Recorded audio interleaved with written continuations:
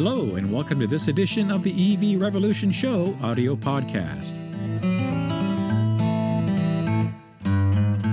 With your host, Kenneth Bokor. This is episode 52, recorded on September 22nd, 2023. This episode of the EV Revolution Show is sponsored by File Sanctuary. Need a great web host for your business? Need to get email at yourdomain.com? They provide professional, feature-rich web and email hosting for any project you have in mind. Get started today at filesanctuary.net/cloud and save 10% with promo code EVRevShow. All right, hello there, and welcome to this edition of the EV Revolution Show audio podcast. As you heard, my name is Kenneth Bokor, your host, and always excited to look for people that have really great opinions and knowledge in the EV market space. And I'm honored to have a guest today that I read an article that she published last month in August about automakers trying to dodge their EV commitment. So we're going to stir the pot on this show a little bit, which I love. I love to hear this kind of stuff and to delve in what she meant by that. I'm honored to have Kathy Harris. She's the senior advocate for clean vehicles and fuels, part of the Climate and Clean Energy Program at NRDC, which is the U.S. Natural Resources Defense Council. And my understanding is that they combine the power of more than 3 million members and online activists with the expertise of some 700 scientists, lawyers, and other environmental specialists to confront the climate crisis, which we all know that we're in, helping to protect the planet's wildlife and wild places and ensure that we have a clean place to live and breathe good air in the future. So welcome, Kathy. Thank you so much for having me today, Kenneth. As I catch my breath, thank you for joining me. It's the longest intro I think I've done so far. No, that's great. And, thank you for being part of an organization that's doing great work as well. There's so much that needs to be done. So it's great to have so many advocates and people that are, looking at real intelligence to provide real information to consumers and to the public out there. Yes, absolutely. Thank you for that. Now, I wanted to dive into this article, that you wrote about the automakers. Now, to set the stage, I guess, for listeners here, all the OEMs have electrification plans. Honda's probably one of the latter ones to jump on that, but pretty all the big ones have plans. Some, like GM, say they're all in by 2035. We know Tesla's been a huge catalyst into spurring that market space over the next several years. And they're all making these big claims. Now, your viewpoint is, in looking at information when you dug into this, is that despite a lot of the claims to support EVs that these OEMs are making, they're still attempting to sideswipe or to get around, to modify or manipulate some of the federal standards. And when we're talking about federal standards on this show, we're talking about U.S. federal standards because you're U.S. based in the East Coast. But similar concepts would apply here into Canada and potentially into other countries of the world that have similar policies and standards, I would assume. So that they're trying to kind of go around or manipulate those, modify that would have an impact on accelerating the transition to actual clean transportation. So, you're saying they're trying to have it both ways. What do you mean by that?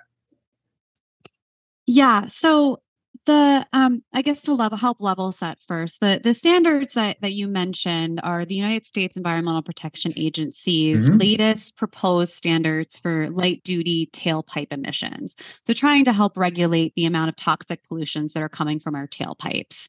And that regulation that is proposed by EPA, just to level set, is not a regulation on a specific technology. What EPA does is they set a target for grams per mile of emissions that can come from the tailpipe. And in this rule, they've made some assumptions or estimates that in order to achieve that level of stringency that EPA has put forth, automakers are going to choose to achieve that level through the adoption of zero emission vehicles, including electrification. And what's been interesting is that in EPA's proposal, they have considered a lot of the automaker public commitments that have been made in helping to make that decision in how stringent the regulation could be.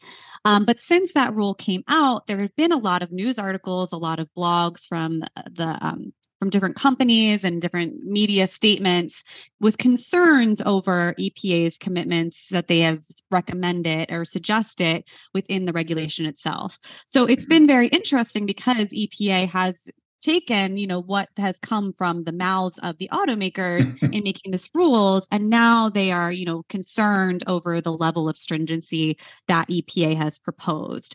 And so, in this research that I was doing for this blog, I really wanted to just try to understand, what were the public commitments that have been made and what have been statements that automakers have made, what public commitments of investments have been made Mhm. recently that all indicate that the industry is transitioning in this direction towards clean transportation, and yet the dichotomy of concerns over a regulation that was built upon those investments and those public pronouncements.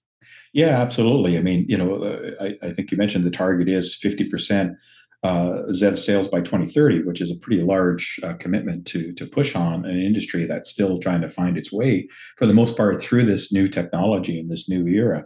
And I guess it's safe to say that a lot of these policies are initially driven by CARB that continues to have great influence since they're the biggest automotive market in the U.S. and to say in North America, the state of California themselves. So I guess that influence is utilized, and some of that knowledge that's gained by CARB is pushed up into overall federal standards, and then which of course could change depending on the administration that's running the country. We all know the last administration was trying to go backwards, and now this current administration is trying to proceed back forward again into the future. So, do you see any risks? I guess first of all, just with the political landscape here. So California has always been a really great leader in terms of Mm-hmm. electrification and helping to support that. The rule that you mentioned, the Advanced Clean Cars 2 rule that CARB adopted in 2022, that we're seeing a variety of different states starting to adopt that regulation as well. Most recently, Maryland actually announced Mm-hmm. just this past week that they have adopted that policy. So we're now up to 8 states that have adopted the regulation, and there's several more this fall that are planning to adopt as well. And that's important to note too, because California's rule, which under the Clean Air Act can be more stringent than Mm-hmm. federal government tailpipe emission standards, that goal is actually 100% electrification by 2035. Mm. So that is, again, Wow. EPA's standards is not a mandate on any technology. All Mm-hmm. EPA is doing is setting tailpipe emission standards and having an estimate of what that will be achieved with through electrification. So no requirements of technology. California's regulation does require an increase of zero emission vehicle sales in states, accumulating in 100% new sales by 2035. Okay. So what's interesting about that is that 40% we're sorry, 25% of the market has already adopted this AC2 policy. Mm-hmm. And when California was adopting that regulation, it's important to note that no automaker was against the rules. They have requested additional support to help with infrastructure development and incentives to Right. help stimulate the market, but there was no opposition from automakers on that 100% goal. So it's been interesting to see that now when we're looking at it in a larger federal sense, there are concerns over a lower target in an earlier year that is again achievable from EPA's perspective, just from the already announcements that have been made by those automakers. Yeah, and they do listen to California. As I mentioned, it's the biggest market in the U.S., if not North America. So it's a market that they all want to sell quite heavily into because it is such a big market. So that kind of sets the precedence for a lot of the other areas by saying, yeah, we'll agree to that because we want to continue to sell and play in this market space, right? Because there's restrictions if you don't adhere. So yeah, it's interesting where EPA has lesser, lesser standards, I guess, than what California has, and they're starting to balk at that. So, but in fairness, I guess the automakers have made investments. There's tens of billions, if not hundreds of billions of dollars. I think in excess of 200 billion US that at least the major OEMs in the US have made towards investments in electrification. Is that correct? Yes. Our recent study that we conducted back in January of this year found that over $210 billion of investments have been announced so far just in the United States. And so that's, an important point too, because I want to highlight that this transition is not just occurring in the United States. This is a global transition that we're seeing. And frankly, the US is behind many of our global partners in this space as well. But, the $210 billion that we're seeing invested here in the US is another indication of just the commitments that the automaker industry is to this transition. And again, that number is from January. And since January, we've seen announcements about charging infrastructure development and additional investments coming into the US as well. So this is continuing this momentum towards this transition, yet there's still concerns over what, the Environmental Protection Agency has proposed. Yeah, and certainly, as you mentioned earlier, the current administration in the U.S., the IRA. I mean, that is a something that's never been done. Especially here in North America and the U.S. to help promote the movement to cleaner transportation. Right, there's a lot of over many years, a lot of investments that's going to be made. Including, as you said, incentives to help car companies, to help consumers get into these vehicles that are costing more upfront than a similar ICE vehicle because of the costs and supply chain and the ramping up and economies of scales that most of the major OEMs are still working on getting to. So it's very important that the government is behind that. And there's, I guess, elements that there's going to be needed continued investments by the major OEMs into I'm seeing some numbers around 1.2, 1.3 trillion by the end of this decade to continue to move the needle to where they need to get to. Is that correct as well? I'm not sure the number that you've cited, but Mm-hmm. yes, we'll continue to see investments in this space and have continue to see these announcements moving forward. And I in terms of the investment dollars, it Mm-hmm. seems every day there's a new announcement. Yeah. And I think what's also important to note is that a lot of the announcements that automakers have made in terms of their commitment to a transition to zero emission vehicles, in some cases towards 100% zero emission Mm-hmm. vehicles, by the time frame of 2035, is that those announcements came before the Inflation Reduction Act was even passed. Mm-hmm. So, we would assume that those commitments would be easier to achieve now with those strong federal investments and helping support that industry being built here in the United States as well. And yet, again, we're hearing these concerns that these goals are unachievable despite these public announcements and despite the public's or the government support that Mm-hmm. we've seen, for helping the auto industry to achieve these goals that they've set for themselves. Yeah, so we've got the regulations stating achievable targets that the OEMs have agreed to prior. We have investments in the U.S. government to help drive the economy towards that clean transportation, so that the OEMs making these investments will have an economy to sell into and to be profitable in doing that. Yet some automakers, and of course we have automakers like you said, GM, of course, have claimed 100% by 2035. But you've mentioned in your article that some automakers are ignoring their previous commitments, and like Nissan, amongst others. And why are they doing that? Why do you think that they're kind of rolling those back, or just flat, blatantly ignoring them? I can't speculate on the Mm-hmm. reasoning behind why the automakers are walking back all of these things. It seems, as I said, with all these commitments that are being made, from a public perception, it does seem as though this is, where the industry is going. And I think in addition to the automated supply developing, we're also seeing an increase of demand of these vehicles as well. And it's Mm-hmm. clear that, Americans are interested in these vehicles. We've reached I think it's over 7% Yeah. of Mm-hmm. new vehicle sales have been electric. There's just this year alone. So, we're seeing exponential growth in demand of these vehicles. California, as an example, has 25% electric vehicle sales Mm-hmm. this year so far. It Wow. means 1 in 4 cars that are being purchased are zero emission. So, that's why I wanted to kind of write this article, was because this is such an interesting dilemma, I guess, or catch 22 of it seems as though, the auto industry is investing all this money, and then we also have all this demand coming, and this should be the time where we can, further accelerate this transition to zero emission vehicles on a more rapid time scale, like some of our global partners or Mhm. global global partners. But instead, it seems as though behind the scenes and in regulations, there's still this hesitation to kind of move forward with what they've adopted or what they've announced publicly.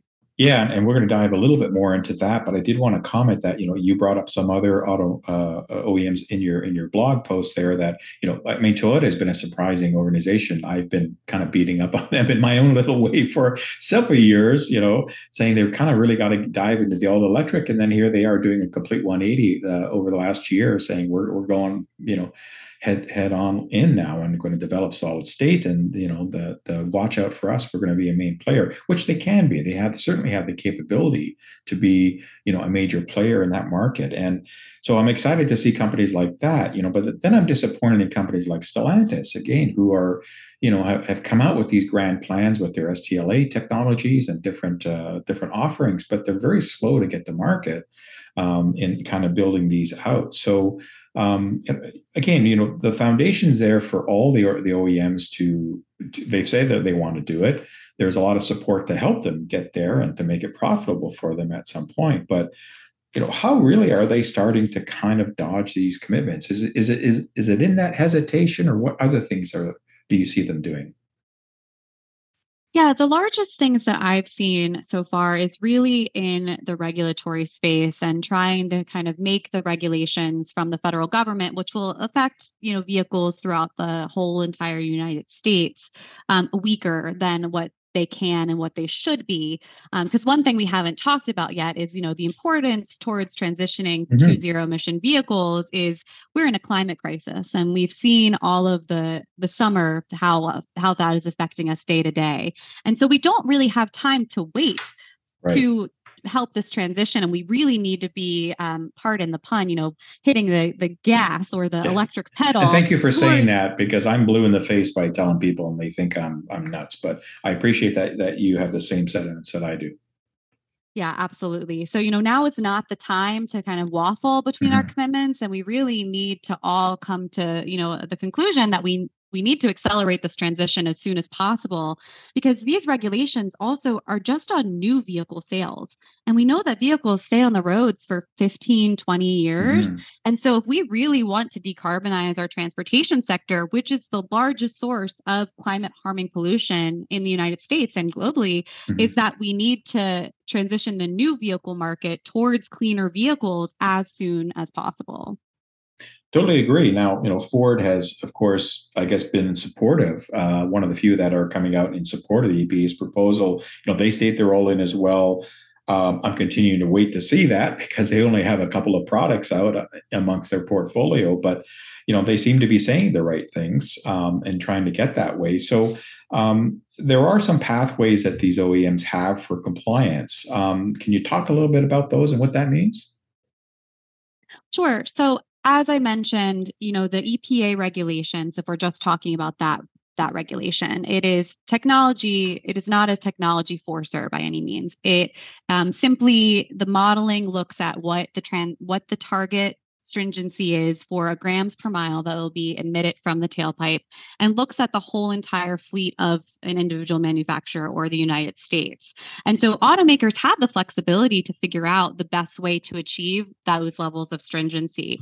Again, EPA is predicting that it'll be most easily achievable Mhm. through electrification, because that is where a lot of investments are going and most cost effective for automakers. But by no means does it mean that, a car company can't produce a gasoline car anymore to achieve that level of compliance. If they do choose to use that pathway, it probably will have to be a hybrid vehicle or a Mhm. more efficient vehicle, Mhm. as opposed to the current gas guzzling cars that are out on the road as well. So it just, there's no requirement in the EPA standards that says this has to be an electric vehicle. 67% of your fleet has to be electric by Mhm. 2032. This is just simply, what EPA is estimating based off of the car companies have already announced. So, Right. there's no technology requirements, and the car companies have the flexibility to determine how they will and what is most cost effective for them to achieve that level of stringency. Yeah, absolutely. And I mean, on my channel and the efforts that I do, I basically promote vehicles that have a plug. I think that, we're at a point in with the technology and the offerings that are out there, especially over the last few years, that it really is a disservice for consumers in general. In most cases, there are obviously exceptions for use cases and things like that, but in general, it's a disservice if they're not looking to a vehicle that at least has a plug, and even a capable plug-in hybrid. So I just recently tested Land Rover, Range Rover. Now it's an expensive product, and not every consumer is going to afford that. But there's a product that has, a 60-mile range or 80, 90-kilometer range, which is more than usable for daily use cases. Which means that, or the Mitsubishi Outlander, which is one of the number one selling PHEVs globally, it has enough range to do your daily back and forth. Plug it in even to your wall socket. You don't need to invest in any technology at home, and then get that range back and rinse and repeat the next day. So you're driving, 60, 70, 80% of the time in all EV mode. So that is not only saving you money by not going to the fuel pumps, but also, lessening your emissions out of that vehicle by that amount as well. So there are, as you said, there are the tools and technologies that OEMs can put in place today, but they just continue to build and sell these big SUVs. And I know pickup trucks, are different. They have a different use case, a lot of work fleets. I get that, but it's really hard to kind of pull them and yank them away from that. Yes, absolutely. And that's why I was very excited to see the F-150 Lightning Mm-hmm. come out, because I think that there's also this misconception when we think about electric vehicles that they're small, like clown cars, that Yeah. you can fit two people in, and they're just for city driving. And I think that the F-150 Lightning in particular was really the first indicator, and I hope, showing the public that this is not just the EV of the past that you're thinking of, but that we can have use cases for for trucks, for vans, for SUVs. Mm-hmm. Every type of make and model of vehicle that you're used to can be electric and is not reducing any of the features that you may have been used to in the past, but it does save you money at the pump, at the quote unquote pump, Mm-hmm. because fueling with electricity is significantly cheaper than gasoline. And then also you don't have to have as much maintenance on your car as well. So I think that all of these things, again, as we see more automakers make these commitments and these announcements and these different types of vehicles, I think it is going to help with some of these misconceptions. But to your point, it seems, like a dichotomy to me that, we're seeing all these transitions, and yet there's still concerns from automakers that, this is far too fast. Yeah, exactly. And I understand business, they need to be able to sell other products to fund these new tooling, these new investments, these buildups on the EV supply chain, the plants. I get it.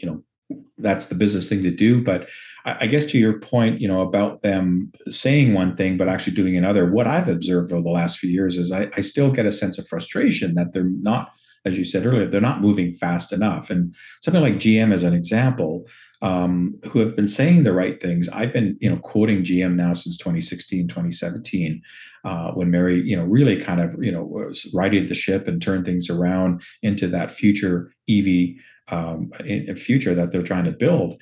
But I just get frustrated that it's so slow. I went last year to the car show, looked at the Equinox, and said, "This is a great mass market vehicle. Get them out there, right? It's a great offering. It's got hits all the right buttons. It's at a price point that's much more mass market affordable." And yet here we are a year later, and I don't see them on the roads or people are in showrooms yet. Still touting car shows. So is that where you're seeing some of the frustration? Is that they're just not moving fast enough? So I've been working in the EV space now for about 8 years. Mm-hmm. And, it has been really interesting to see the transition from, just us having a Nissan Leaf to, I think there's 91 models available Yeah. currently. So Yeah. I do see that the industry is progressing, and, Mm-hmm. I don't want to Fair. Yeah. downplay that. I think that that is really positive. And again, we're seeing the supply increasing, but also the demand increasing annually too. So definitely do not want to downplay that. But I Absolutely do correct. Yeah. think that, we have this sense of urgency that we do really need to help to accelerate this as fast as possible. And we just don't have time to delay. And, the transition will take time, but starting today is the best time to start that transition and not wait 10 years until we quote unquote see where the market takes us. I think it's very clear that the market is taking us in this direction of zero emission vehicles, and that we need to kind of embrace that as opposed to being hesitant of a change for the future. And is it safe to say, and I think the OEMs understand this, that internal combustion vehicles, as you said earlier, aren't going away anytime soon. There's a huge global installed fleet. And again, an EV doesn't work for all use cases in many areas today.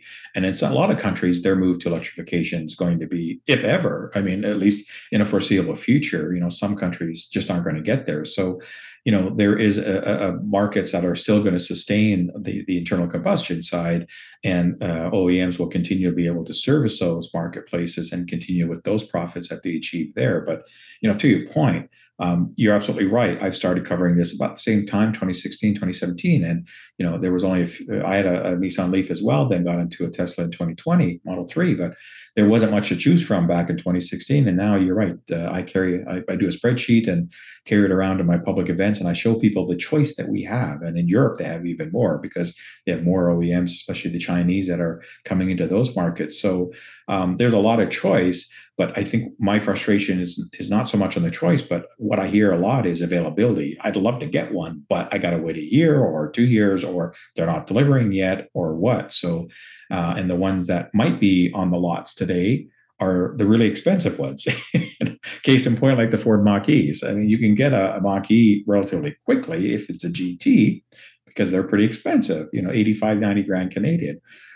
So it's a bit of a kind of a hit and miss there with some of the OEMs. So I again bring back GM, because I think Equinox is a product that can really kind of make that mainstream, like the Bolt has the capability of doing. They just didn't build enough. And Tesla's showing people want the right Model Y is the number one selling vehicle in the world right now. It used to be the Toyota Corolla, I believe, and the F-150 was right up there. So that's quite a statement that, as you said, the move and the people that are wanting electrification is there. Any impacts, since this is current, and I was just watching an interview that ABC did with Mary Barra, the CEO of GM, a little while ago, about the strike that's now in place for the big three. Do you see that as hampering, or really seriously hampering the EV efforts for these OEMs moving forward, or at least in the short term? So, if the environmental movement expects a full transition to electric vehicles, which we want to see, the workers building those cars can't be expected to earn less than their colleagues building gasoline-powered cars. Mm-hmm. So, want to say, NRDC stands in solidarity with those workers and is Mm-hmm. ready to work alongside our labor partners to ensure good jobs and safe working conditions are part of that clean car economy. So, we think that good, well-paying jobs and clean car economy both need to work together and need to happen. Absolutely agreed. That's a great political answer. I like that. I'm glad you had it already, just in case I asked the question. So, no, that's very interesting. It's an interesting article and an interesting viewpoint that you've taken, just to kind of peel back some of those layers for the listeners. That again, we're seeing commercials, we're seeing Super Bowl ads, we're seeing a lot of stuff by all the OEMs with products, and they're all really capable products. I mean, I'm just wrapping up a review I'm doing on the Lexus RZ450e, and it's got some shortcomings with that platform shared by Toyota's BZ4X and the Subaru Solterra, but still very capable EV that I would encourage electric owners to look at. There's nothing wrong with that, just like the others. So there's a lot of product coming. Any final thoughts that you want to leave with listeners about this subject, or what to continue to watch and look forward to? Yeah, I love that you pointed out the car commercials recently, because even just last night I was sitting and watching TV, and it seemed like every single commercial was electric. And there was even a commercial from my utility talking about charging infrastructure development too. So I really encourage folks to start listening to these announcements and ask questions too. I think there's a lot of misinformation that's being put out there about what an electric vehicle is, what some of these regulations that you hear about are. And I think there's a lot of there's a lot more information out there to kind of help you make a positive decision about this space. But the truth is that, we are moving towards a zero emission vehicle future, and that these vehicles provide a plethora of benefits, not just for the climate, which I harped on today, but also for air quality, public health, to save drivers money. There's tons of benefits, and to help keep the United States competitive with the global space as well. So, when you're watching these car commercials or you see these things on, ask questions. Do research into more about what is happening in this space, because you'll find there's a lot of positive momentum, despite some of the news articles that you might hear about concerns over a transition to a zero emission vehicle future. Yeah, exactly. And one last question to put on your crystal ball and your hat there. When do you see automakers kind of really solidifying, lining up what they're actually doing with these commitments? If you were to put a time frame, when do you see that actually happening? Are we closer than maybe we think? I think so. Yeah. So we're not that far off. It's just a bit of a minor. It's a concern to look at, and I guess what you're saying is to kind of continue to watch and, like you said, reach out, ask those questions. Automakers love to build what people want, and if people are asking for all electrics because that's what they want, they'll start getting the message and building more and moving away. Is that correct? I guess that's how it works in Canada. Yes, absolutely. So and I think the education that you're doing, Kenneth, is wonderful as well. So, again, there's lots of information out there on the internet with good people who are putting out really good, truthful information about what this transition means for you and your family. So I encourage you to take a look at all of that. Well, thank you very much. Flattery will get you everywhere for sure. And I appreciate you being on my show. I've been speaking with Kathy Harris. She's a senior advocate for clean vehicles and fuels, part of the Climate and Clean Energy Program at NRDC. Thank you very much, Kathy. It's been a delightful conversation. How can viewers, listeners, and find more information on NRDC? Sure. We have a lot of information on our website about clean vehicles. It's just nrdc.org. If you search for my name, just Kathy Harris, I have lots of blogs on this topic, including the one that we spoke about today. But a lot of my other colleagues have also dived deeply into a lot of these issues related to zero emission vehicle transition. Excellent. Well, I encourage the listeners to go check that out. And Kathy, we'll have to take a rain check on another episode, because I'm sure the market, the way the dynamics are working, there's going to be some other cool things to talk about in the future. And please keep me in mind. If there's something else you want to talk about, you know how to find me now. And I'll continue to check out your guys' site and follow those the blogs and information. It's really great stuff on the site. I appreciate what you guys are doing. So thank you very much. And again, thank you very much for your time today. Thank you. It was a pleasure speaking with you. Thanks again for listening, folks. You can email me if you have comments. Email at evrevolutionshow@gmail.com. Follow me on Twitter at evrevshow. I'm also on Instagram, evrevolutionshow. And if you have any suggestions for shows, please let me know. Thanks again for listening, and please, everybody stay safe. And until the next time, I'll see you when I see you.